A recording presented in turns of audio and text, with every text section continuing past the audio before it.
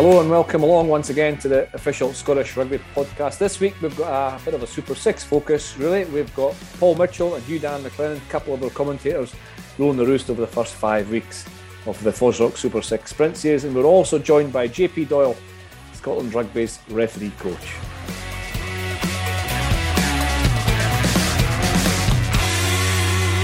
Oh, great. Now to be joined by somebody who's joined Scottish Rugby fairly recently, JP Doyle, former international referee.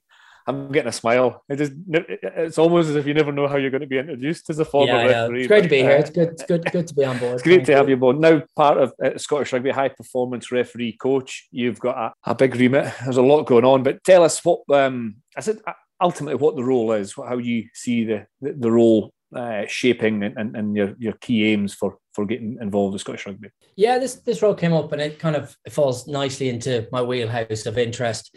So the elevator pitch is my role is to coach the high-end, top-end referees in Scotland for their on-field performance. So nice. Whether that's Holly Davidson doing a Women's Six Nations game, Mike Adamson doing a Men's Six Nations, or Sam Grove-White or Ben Blade, those are the main four. But then also within that, the Super 6 and the development panel. And the elevator is a bit longer, the coaching of the coaches and the systems involved bringing people through. Something that jumps to my mind right away, you're obviously from a teaching background, an educational background as well. How different is it working or coaching with people who are towards the elite end than it would be if you were working with people who are maybe just starting out? Because it's a totally different skill, isn't it? Yeah, it is. And it's sort of the same. It's like asking a teacher, I suppose if you were teaching A level, so I taught like biomechanics, PE, biology, I taught that at A level. You teach in a certain style in a certain way, but then to teach year 7, year 8 mathematics, you're teaching with the same tools, but you're just pitching it slightly differently.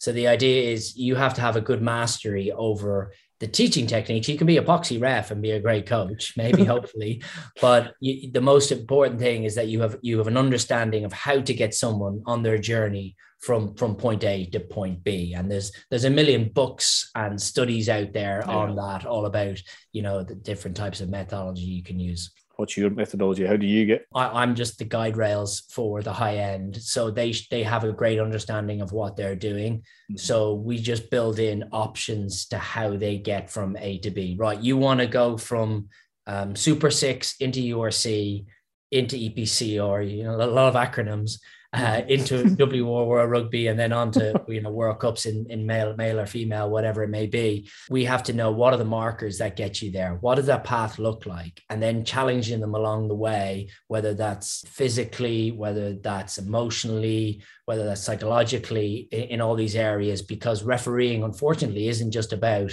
80 minutes of blowing your whistle, yes or no. It's about what you don't give. It's about the use of the TMO, your team of 6 or 7 or 8 on the day, controlling them. Because if your ARs and your TMOs aren't linked with what you're trying to do on the pitch, you'll get this, the term I was using today is you get these jarring decisions where the decision could be 100% right, but you think, whoa, that doesn't fit what the game happened, or well, that seems a bit harsh. And when you hear commentators, and I know you do a lot of work with the Super 6, you can hear the commentator and they have to say, oh, that's a bit harsh. Okay, I can go with the ref, but it seems a strange decision. And those jarring decisions can be right or wrong and not fit the game.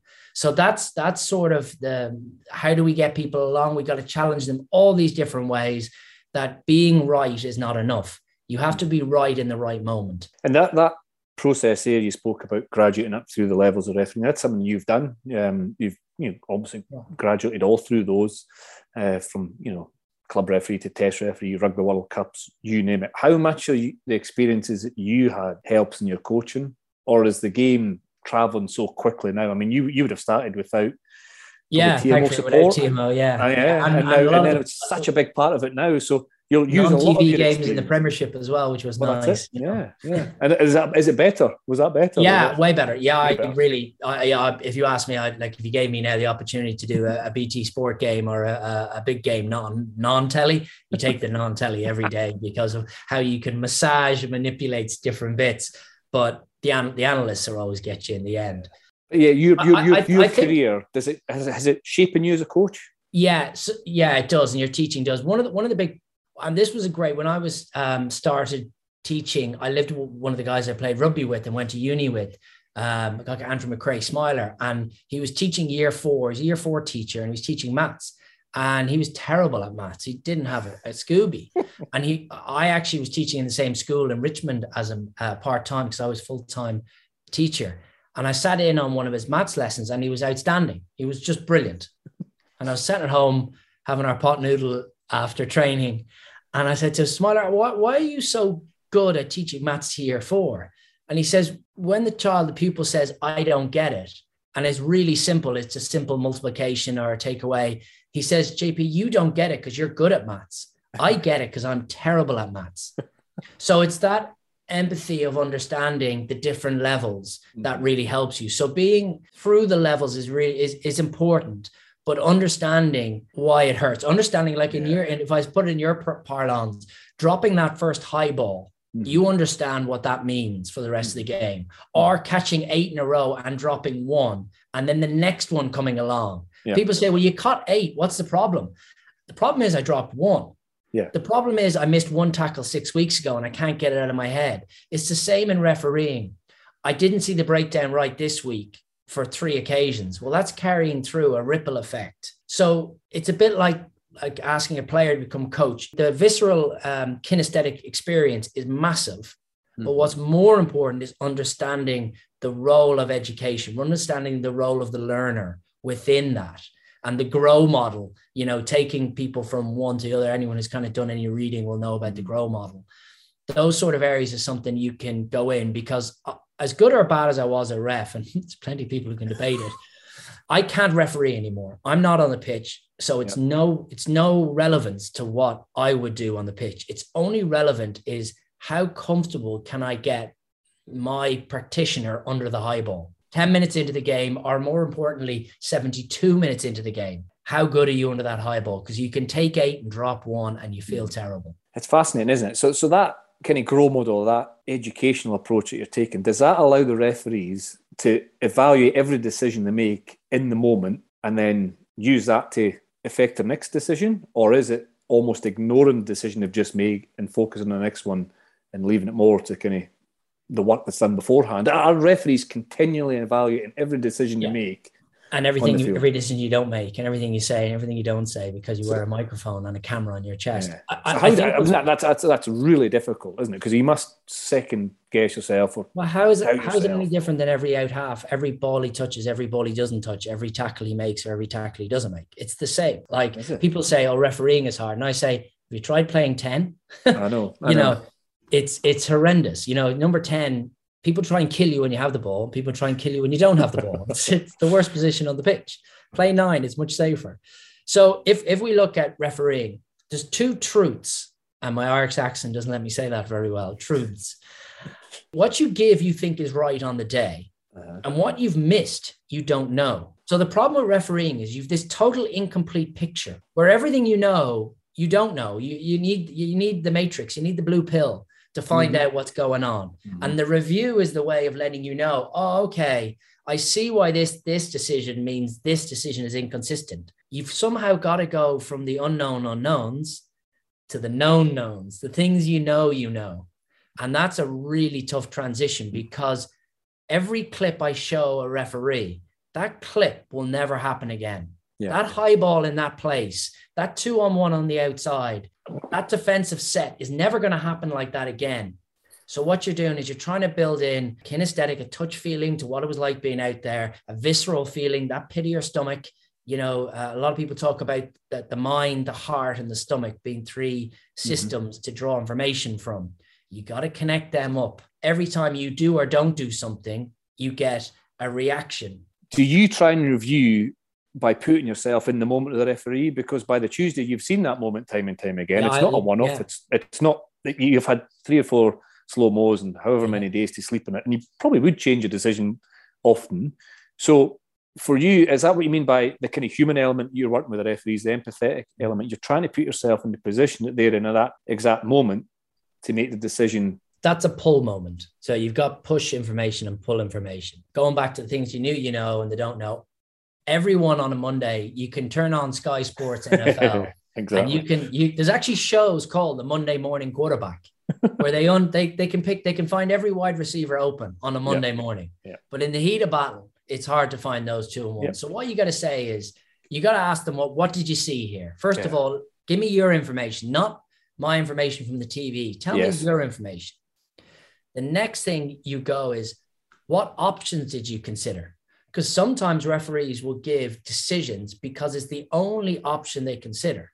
But in reality, you could have given a penalty try, or you could have just given a yellow card and a penalty. Would that have gone okay? Or do you know what? Could you let it have just played advantage and they would have scored off the next phase? There's always more reasons to do something than, haha, I'm right, you're wrong. Yeah. I'm telling you, I'm a brilliant referee on a Tuesday morning, especially when I didn't make any decisions. Also, what you got to remember is the referees have emotions tied to the decisions. So if it was a game-winning penalty and it was a bit scratchy and wasn't what we want, they're going to want to defend it because their emotional, their cognitive dissonance, their id, their Freudian IQ will be stuck in that. So you have to remove the value of the decision away and talk about the process. And once you take away the value, the weight on their shoulders can lift a bit because it's done, it's gone. We're now moving forward. So yes, we do right and wrong, but I kind of leave that to the reviewers and to other people. I'm the coach. I'm the person to help them. If I can continually challenge them, make them better, make them more aware, the unknown unknown's reduced. And the way I measure it is I look to see how many good things they do in a game and try and count them. How many positives did you have? And this is really taken from the professional playing side. Conor O'Shea did a lot around this in Harlequins, that if you stack a positive upon a positive upon a positive, led to a scoring opportunity. And 3 negatives did the same in reverse. So if we could stack good refereeing moments, and that can be saying, take a step number 6 and you create space, or that could be setting up the line out well, or that could be moving into position at the next breakdown so that the guy doesn't jackal when he shouldn't because you're in a good spot. Or that could be making a live decision. You keep stacking those goods up. It reduces the negative decisions, the positives increase, and your percentage chance of being successful extrapolates, your marginal gains, your aggregated gains. Is that not, and I'm putting a kind of player's hat on here, is that not exactly what experience is? Do you learn to remove emotion? You do learn to get 1 or 2 things right in a row to put you in a position to have a clearer head, to make a clearer decision, a better decision. You have to be doing the right things, obviously, but the more you do, the better you get. There's some decisions I know are wrong. I did a game at Twickenham, Harlequins, Gloucester, and Greg Laidlaw, who I always use in my talk, is one of the nicest, best guys in the world, but the most difficult guy to referee. Was Martin Johnson hard? Or was this guy hard? Or Backy's both? No, Greg Laidlaw was the most intimidating guy I ever refereed because he'd no teeth, he'd a beard. I couldn't understand a word he was saying. And he was really aggressive. And I thought he probably could beat me up. Is it looking in the mirror, JP? And he was very, very smart. And I remember at the end of a Gloucester game, Quinn's foot came in. Tim Sweel kicked the ball out of a guy's hand. And I remember for weeks and months, and even now thinking about it, trying to find a reason why I was right that it wasn't a penalty. Now, absolute penalty. Gloucester should win the game. Quins lose the game. But I couldn't get myself emotionally, no matter how clear I knew it in my head, my cognitive dissonance, the amount of value I'd put in, and I'd refereed my best game, however bad that was, up to that point. And this was 82 minutes on the clock, and you make a boo-boo. And you're just so tied up in wanting it to be right that you have to step back. There was ways I could have got it right on the pitch, but I didn't have enough value added at that time to get there. And it's my job to get these guys experience vicariously, not through here's what I did in the past, but here's a technique. And I'm going to teach it to you. You're not even going to know about it, but then you're going to use it on the pitch. And while I'm at home here watching, sitting in my office here and I'm watching my Super 6 game or my APCR game, I can have my popcorn and sit back and go, I've had a great influence in that game because there's someone doing something positive. And I see it a lot in the Super 6 at the moment. I see inexperienced referees making positive mistakes, which sounds crazy, but I know you've commentated on it a lot and you see it. The guys, they're trying to make that game better. They're not trying to move to the next level. Oh, I'm too good to referee this game. They're trying to make that game in front of them, Boroughmuir versus Ayr, a better game for that game. And that's the heart and soul DNA of referee that we're building. See, that's good to know. And I suppose, would that approach hinder the referee's progression? It should improve the progression. We here in the SRU are coaching from a slightly different lens. It would be the modern terminology. We're coaching through a different lens. Scotland play on a different way under Gregor than Ireland do under Andy Farrell. It doesn't mean, Gregor isn't a better coach than this guy or that guy. It's just different lenses. And in refereeing, it feels in past histories that this is the way you referee. This is the way you talk. Captain, come here, please. I'm going to discipline you, blah, blah. Like you captain Scotland, how many times? Did you ever really want to talk to the ref? No. Didn't want to talk to me. My question to the referees is, why are you calling that guy out? He doesn't want to talk to you. Just tell him, do that again and you're gone. The time he did want to talk to them, just say, no, not now, not now. When you came in just earlier in the year, the Presley said you were going to help the technical side, but also the human side. And I think in really here in this 20-minute, 15-minute chat, the human element, as a coach, as an educator, but also as a referee. And I think players respond really well to that. We were talking earlier about the Super 6, and I think the product's excellent in terms of the players wanting to play and scoring tries. And there seems a lot more space in the field than some of the other games you see at the moment. But that probably is down to the way it's being refereed as well. So, well, it's additive. I think it 100% starts with players. I would never take any kudos for what players do brilliant. Brilliant players do brilliant things. And all we want to see is when there's a chance for the referee to add value to something that already has value, we want them to take that chance. It's if two teams want to kick the ball down the field to each other and have 50 scrums, that's up to them. We've been asked in the Super 6 and teams have said to us, we would like to play. We've now tried to give them that template, but they've grabbed it. So the kudos is all with them. They've grabbed it. They've played it. And the amount of rugby, the amount of tries from the other side of 50-meter line has been sensational. First phase scores from 60, 70 meters, launch plays off scrums. We've seen some second center play has been really the highlight of that league for me. Some real attacking wingers, some big wingers out there. Yeah. But I've enjoyed it. I think all teams, all 6 teams, even the teams down the lower end of the log have played, and they played to a really high level.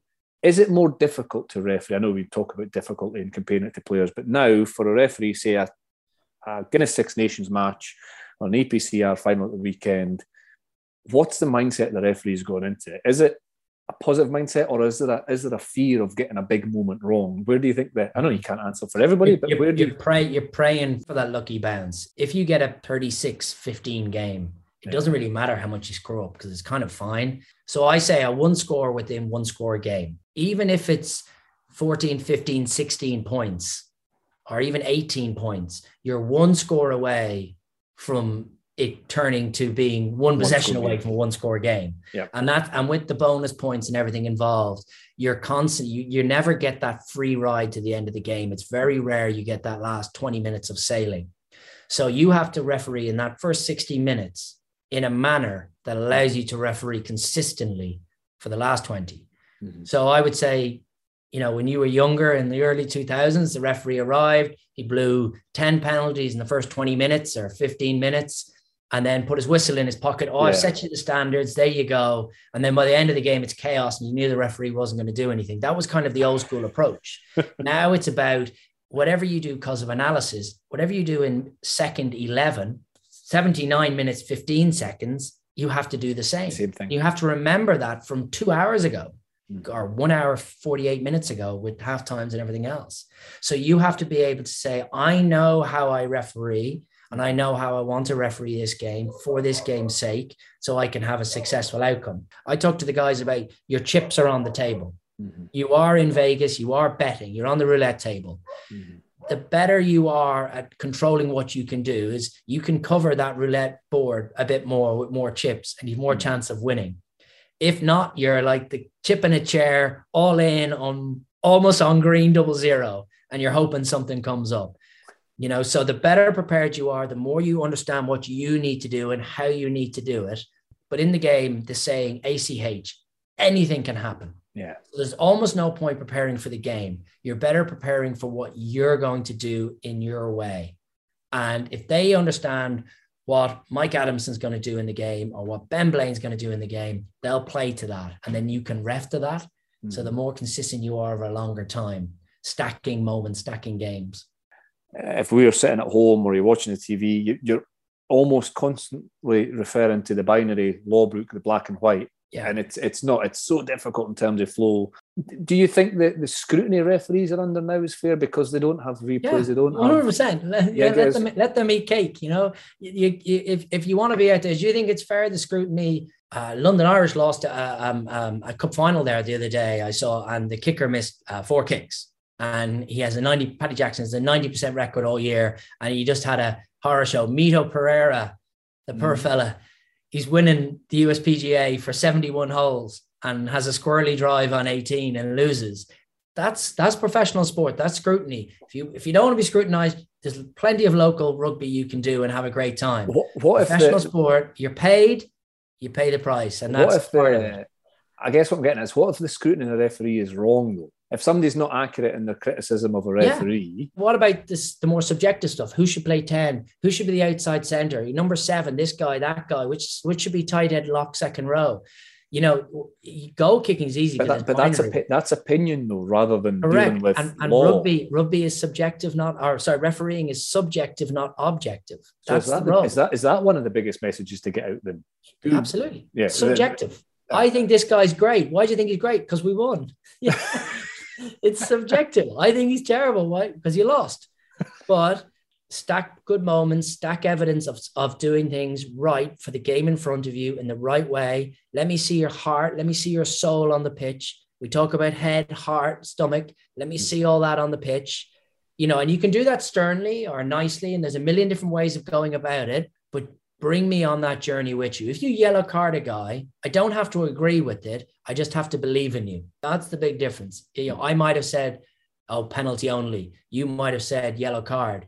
I just have to find a reason to agree with you. And you have to bring me on that journey. And that's what I expect of referees.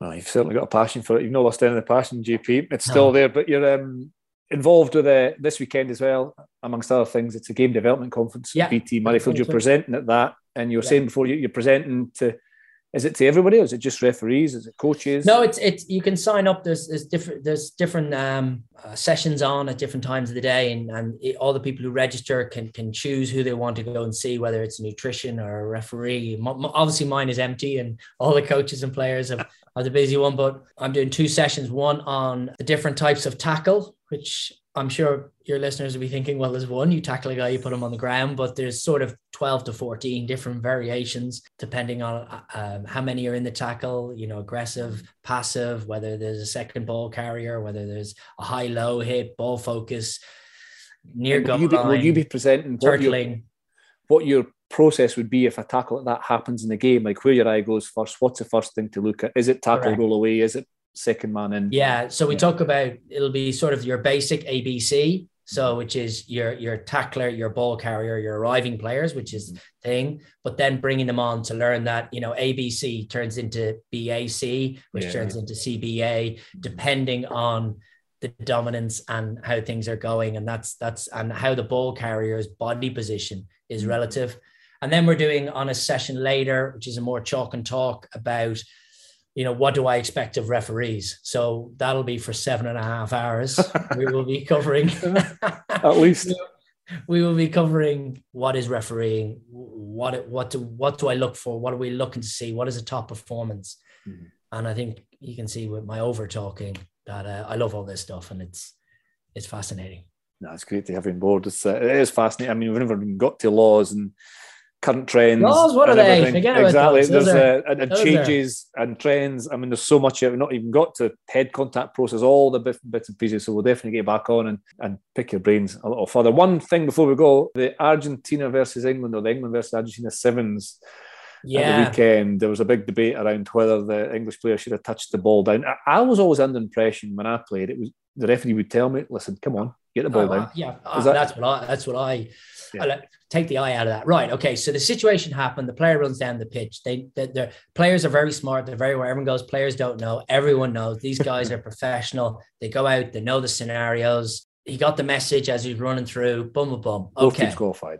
So what's happening now? Players under pressure from coach. Mm-hmm. So there's an influence. That's an influence from his coach. Argentina not chasing back, which is very counterintuitive for them.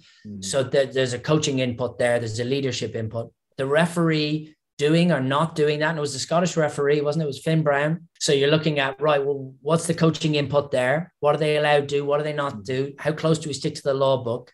So there's a melting pot. You can't just, and I know there was, people voicing opinions on Twitter, which is, always really brave and all that. But you can't just say it's A or B without understanding the whole dichotomy of what's going on there.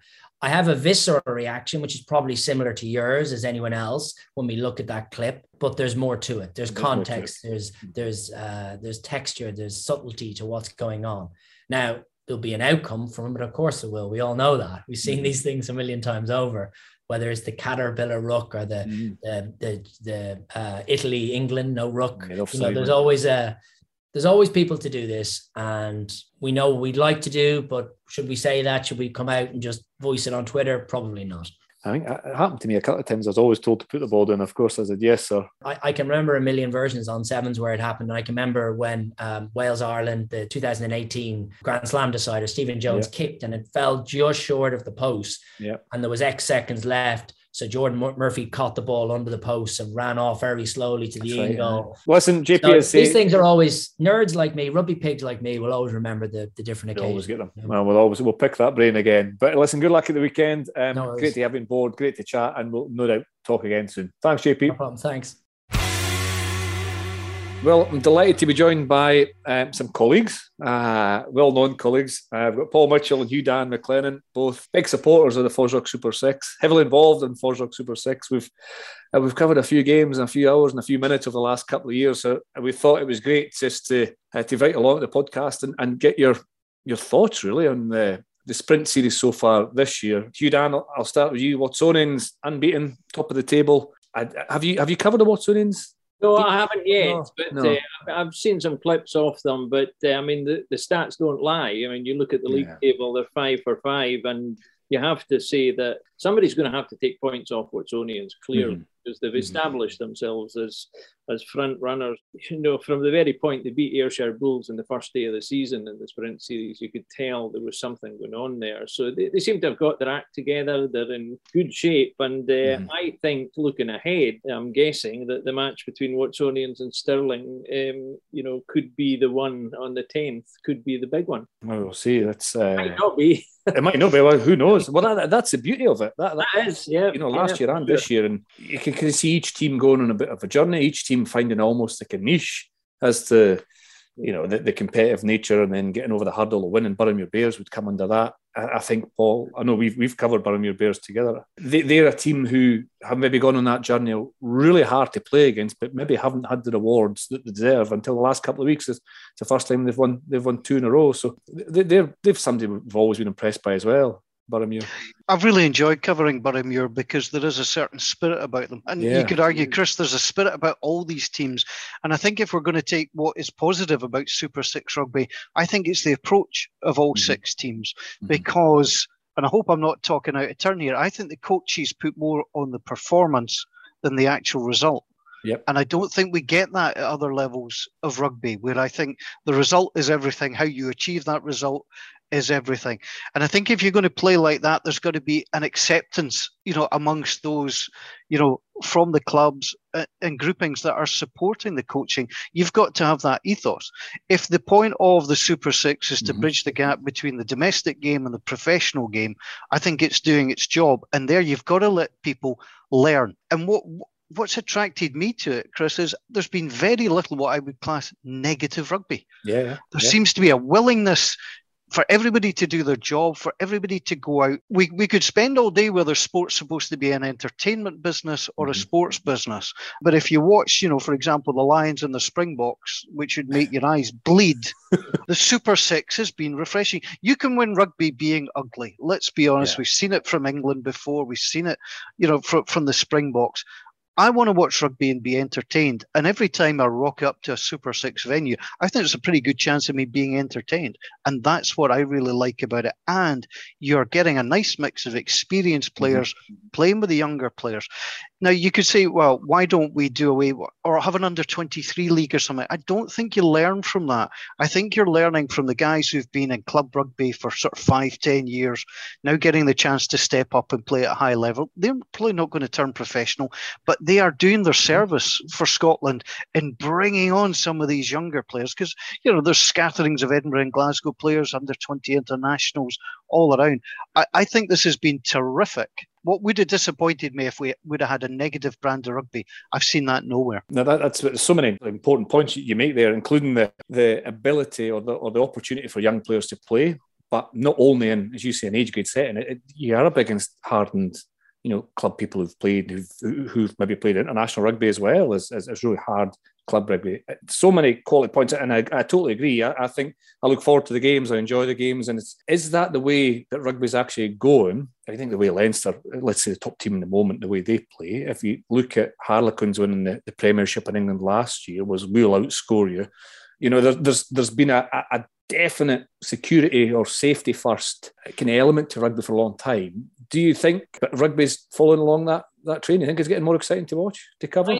Yeah, I think it is. And Paul mentioned that he used the word bridging. And I suppose the Sprint Series is, again, a bridge between last year and this coming season. And you can see, the Southern Knights have been particularly challenged because they lost a lot of players, didn't they? So that actually has been a massive learning curve for them. And you would like to think that they've benefited from it in the sense that they've had to fill these holes with decent players have come in their place.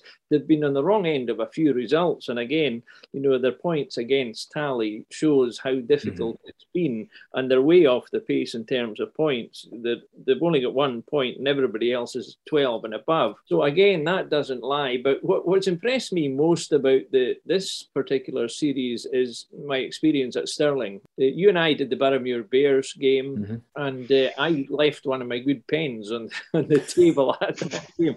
So I actually, the whole atmosphere and the result was quite a night anyway. I went back on the Saturday morning to get my pen was there, funnily enough. But the place was absolutely heaving with kids. I mean, everywhere, the layout there, where you have all the side pitches underneath the Wallace Monument, there wasn't a pitch that wasn't crawling with kids of all ages, shapes and size, from, I would say, about 5 up, teenage, boys, girls, everyone, and families. And the car park was stowed out. And I thought, there's the model. They put a lot of effort into the Friday night. They're putting a lot of effort into the field, the actual game plan, and they're getting the results. I think that, they've come on a good run in the last few games, and they're playing a really nice style. Look at what they did last Saturday, 7 tries. People will rock up to watch 7 tries from your own team. That's what they want. If we talk about Stirling, Paul, you and I are on duty on Friday night at Bridge Hall. Again, looking forward to it. Again, as I said, a cracking night that night that Hugh Jan spoke about. If you could organise the weather as it was that night, it'll be even better. Stirling face Ayr at second versus third. The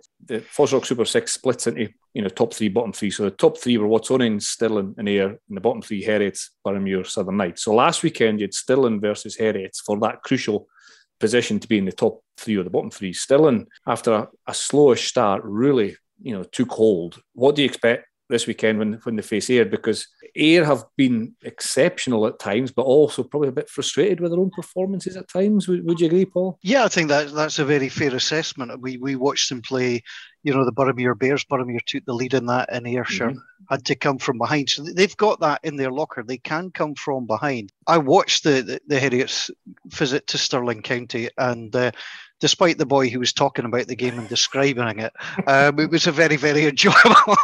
I'm only saying that because it was Hugh Dad. It was a very enjoyable game to watch, and I think and from a televisual point of view, you need attractive rugby to watch. Yeah. People are not going to sit and watch a bad product. It's hard to get people to get out their seats and go to a game. For the casual television viewer, you flick on. I mean, I couldn't believe the number of tries that were being run in, and it wasn't bad rugby either. I mean, you watched it. It wasn't bad rugby. It wasn't defensive lapses. It was good quality rugby. It was thoughtful rugby. And I'll tell you what, I'll watch that any day. Yeah, and you go back to what you said earlier, the mix of players. You've got guys appearing in some of these teams that are 17, and then you've got the likes of last Saturday, for example. Sean Kennedy appears at scrum half with his fancy haircut. and he gets two tries. But it was quite obvious how he managed the game and how the people round about him would learn an enormous amount from that. They had the two big Glasgow wingers on either side, so they had all that kind of strength and depth that they brought to play. The actual team they put out is going to be very interesting, whether they stick with that formation. But the brand of rugby they play, and their number 8, Benedict Grant, he was just, a crackerjack. He was all over the place. The doctor had a hang of a job persuading him to go off. He loved it. The way he played epitomised, I think, the way a lot of the Super 6 games have been played. And when was the last time you saw a yellow card? So the referees, we've spoken, Bruce and I spoke about the refereeing last Saturday. The communication levels are way up, I think, certainly from last year. I think they've all got the hang of it. They know what they're doing. But it's this willingness to have a go that you don't see when there's so much pressure on having to win and having to move up a table and so on. Yeah, that's a big part of it as well. The referee development, the official development, the coach development, as well as all the player development. It's expose them to making big decisions under pressure. And yeah, I totally agree. It's going well. Logan Trotter, I know, stuck out for you, Hugh, Dan, as well. Scored again last weekend, but he's somebody in the Stirling side. Would you say he's kind of the pick out so far in the Stirling side? He's the best individual rugby player I've seen in the games I've done. I can't speak for games I haven't seen. His poise, his natural, his flair for the enjoyment. He had a big smile on his face the try he got on Saturday. He's at a couple of Player of the Match awards, and he's playing rugby for fun, but seriously. And he's playing in a team that gives him the ball and gives him the opportunity. And I've rarely seen, it's a long time, I'm sure you're a better judge of this than I am. It's a long time since I've seen anyone in the Scottish game who has that extra effortless acceleration. We saw it, I think, in the he's got to try down the short side, didn't he? Running quickly anyway, and then he seemed to have another gear that just appeared from nowhere. Well, one of the players he'll be up against who's got that similar speed and acceleration is Elias Caven. Paul, he's been sharp. It pops up with important tries, harries defenders, and really quick on that left wing for air. So the pair of them will be meeting on Friday night. Yeah, funnily enough, I was going through the games that I've done in the Super 6 and in the Sprint Series, and that's two of the names that I wrote down. They're just great players to watch. Logan Trotter, at any level of any sport, if you're making it look easy, then you're begging to be taken to the next level and to be challenged at that next level.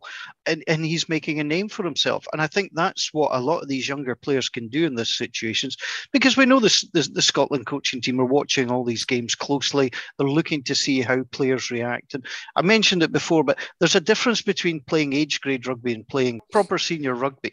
And I think, there's one or two other players that are like that scattered around. That's what gives you a lot of hope for the future. It's been a fantastic series for hookers. Corey Tate, you're going to say? Corey Tate, I'm going to say, because we were talking about him down as well, and all that stuff, and he had an absolute blinder. And he's one of these guys. He's kind of like Benedict Grant in the sense that he'll appear in one corner in 1 second, and then next minute he's defending at the other corner at the opposite end, and then he's ball juggling and he's dribbling and he's doing whatever. And because they're now using this rolling maul from the line, so many hookers are scoring tries. They're doing that for fun now as well. But he's a guy I'd really like to see taking the next step up. Well, he's still under 18 at the moment. Yeah, I know, exactly. Yeah, and performing physically. His defence has been outstanding as well. Yeah. He's just energy everywhere. And I was amazed when I realised he was 18. Anybody else caught your eye, Paul, in the games you've covered? Well, I think, there's a few players called Tate kicking around the league, isn't there? you look at, Corey Tate, you look at Aaron Tate, they're Reece Tate. There's a lot of these guys that catch the eye. Jack Mann at Heriots as well is another young player that's caught the eye in the games that I've done. I've done 2 of the Sprint Series. Jack Mann he's just got constant motion at times. For a back row player, it's exactly what you want. And the example of playing with players like Ian Wilson and Jason Hill is doing him the world of good. So these are the players that kind of catch the eye. I often think it's, and you can tell me otherwise, I think it's easier for backs to shine. Yeah. We talked about these guys, and that's why I was delighted about Hugh Dan bringing up the hookers there, because yes, you see them in at the back of the rolling maul, but the quality of the throw-in, the quality of your scrummaging, all of these are kind of harder to evaluate at times, and that's why it's easier sometimes, to show off as a back. There are so many good players. I mean, the games I think Harry Borthwick in the Knights have been tough, but he's consistently performed as well. Robbie McCallum always has in that midfield for Boroughmuir. I think Josh King's a young back row as well at Boroughmuir, who just real hard working. So it's a brilliant opportunity for these players. We've spoken about Heriot. They got off to a good start. Yeah, I was disappointed with them on Saturday. I thought they would have done better, and particularly because Stirling got off to such a slow start. I don't think Heriot's made as much of the chance they had in that game. I thought they could have done a bit better. I mean, they had a very good front row, another good hooker, Michael Linus, and then McLaren is outstanding, the tight head as well. Ian Wilson, Sadak, Leishman, these are good players, but Stirling... So were they just beaten by Stirling, who were in better form? Yes, Stirling just outscored them. It was a case of you score one, we'll go up and we'll probably get two more. But when you look at the back three, they've got Pecure, Ross Jones and Jack Blaine. I mean, that's some experience in there. Yeah. And in the middle, Robert Kay's a fine player. Niall Godsmark's been around the block with the sevens. We're looking at high-quality players all of a sudden, a good step up, and they're beginning to gel. And you mentioned when they started the championship last year, remember, they hadn't played for 18 months. That's the thing, yeah.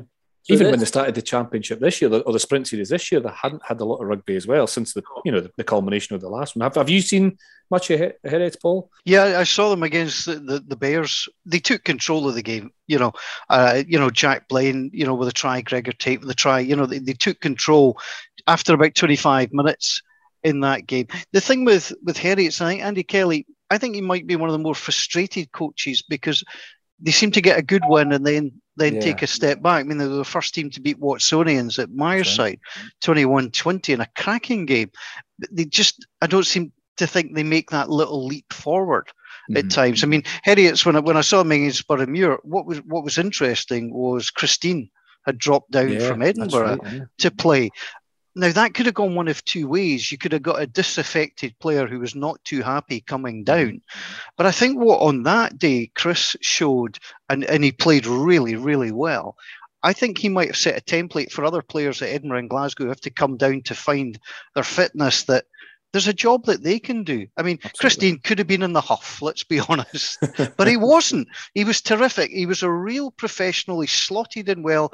And again, you could see the interactions with other players and players learning. I think Heriot's just need that little bit of consistency. And I can't speak, for Andy Kelly, but I would just think that they don't get the sort of second result, to back up a really good result.